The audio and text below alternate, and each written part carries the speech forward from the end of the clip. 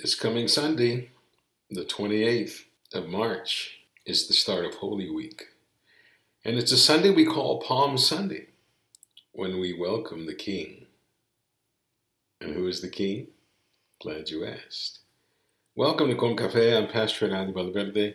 We're looking at John, the Gospel of John, chapter 12, verses 12 through 16, in the New International Version of the Bible. Hear now the Word of God, verse 12. The next day, the great crowd that had come for the festival heard that Jesus was on his way to Jerusalem. They took palm branches and went out to meet him, shouting, "Hosanna! Blessed is he who comes in the name of the Lord. Blessed is the King of Israel."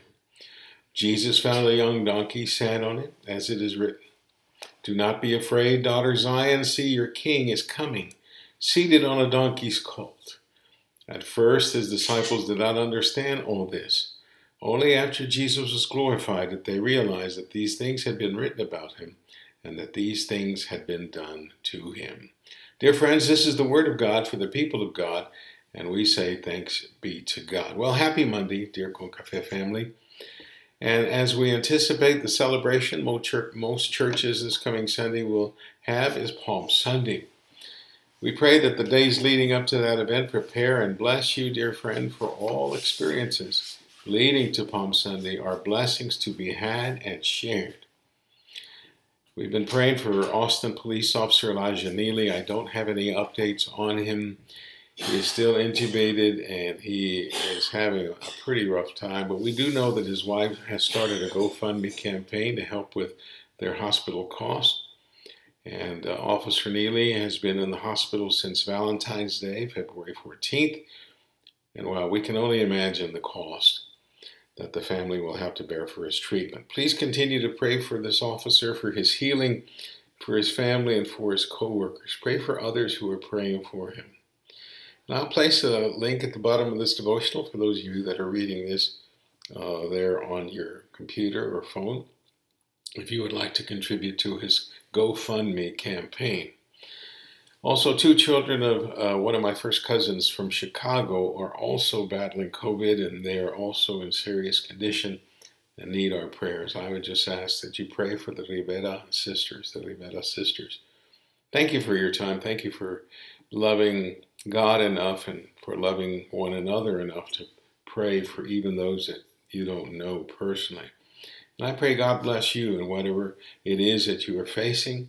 And as always, I invite you to pray for one another, pray for yourselves. We thank you again for your kindness and understanding for Nellie and myself to enjoy time off together. It was very relaxing. We also got some work in. I send out congratulations to Mr. and Mrs. David and Norma Marroquin of McAllen, Texas, who on Saturday celebrated 50 years of wedded bliss. In my conversations prior to my officiating their renewal, David let me know that 3 times he asked Norma to marry him, and she would only reply with maybe. Even while kneeling, this is the one that got me, even while kneeling at the altar 50 years ago, while the pastor turned to do something on the altar, David asked Norma in Spanish if she would marry him, and she smiled and laughed and said again, maybe. These are two great people who have blessed my life and many with their faith and what they have shared with God. Norma was a United Methodist back 50 years ago. David had just returned from Vietnam. Met her right away and got involved with her, and he also became United Methodist. They are currently members of First United Methodist Church in McAllen.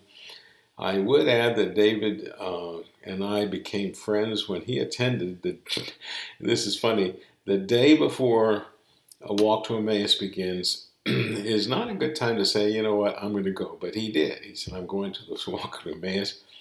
And he went, changed his life. Norma also got excited about what had happened to her husband through this retreat, and she also went. And they've blessed many people with what they've done through Emmaus. Now, David, I need to add, was on a team I led to San Juan, Puerto Rico back in September 1991. And I remember the date because I was invited back as the spiritual director of that walk to Puerto Rico for their 10th anniversary celebration. Now, funds did not allow me to attend, and that weekend turned out to be the 9/11 attack on New York City. I told Nellie that had I gone to Puerto Rico, no telling when I would have been allowed back with all that followed that very tragic event. Nellie also had surgery that weekend, and her surgeon had to rent a car in California to drive back to San Antonio to be with her for that operation.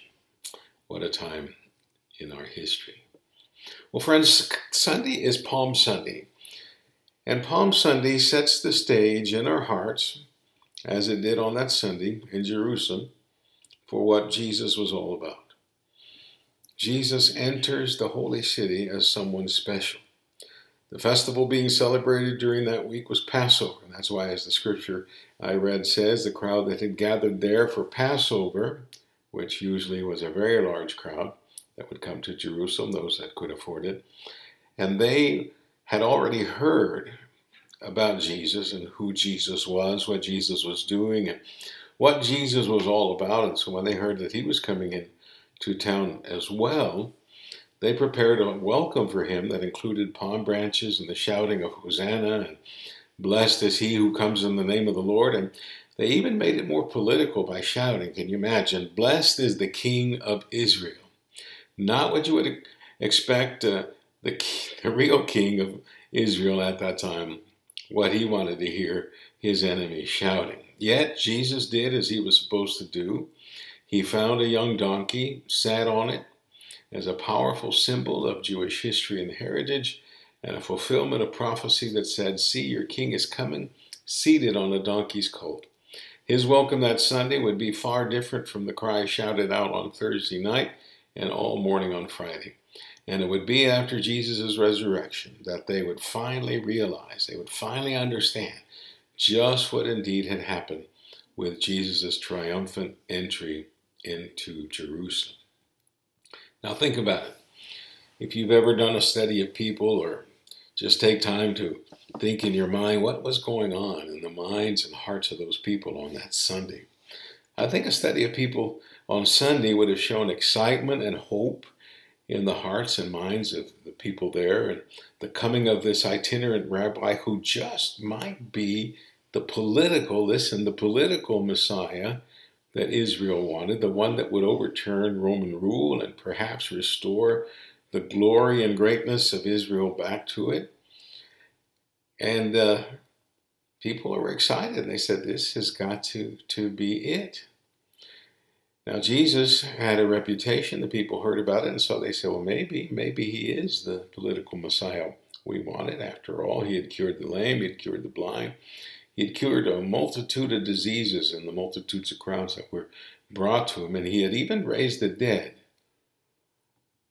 But study that same crowd of people on Friday afternoon. What would you find? I think that study would show that most of those excitedly shouting for Jesus' arrival as king were now joining the voices of others who wanted him dead. And sadly, many would truly believe that Jesus served no purpose and that his death would be the best thing for their faith. I've often wondered, would I be among the crowd shouting for his death on Friday, even though I had shouted his welcome on Sunday? Or would I have felt faith take over my life on Sunday to shout for his release on Friday? I thank God I was not there, but I am here now.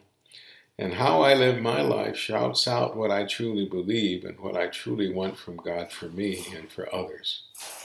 What are you shouting? Let's pray. Loving God, come into my heart, come into my life, come into my family, come into my work and my play, and be king.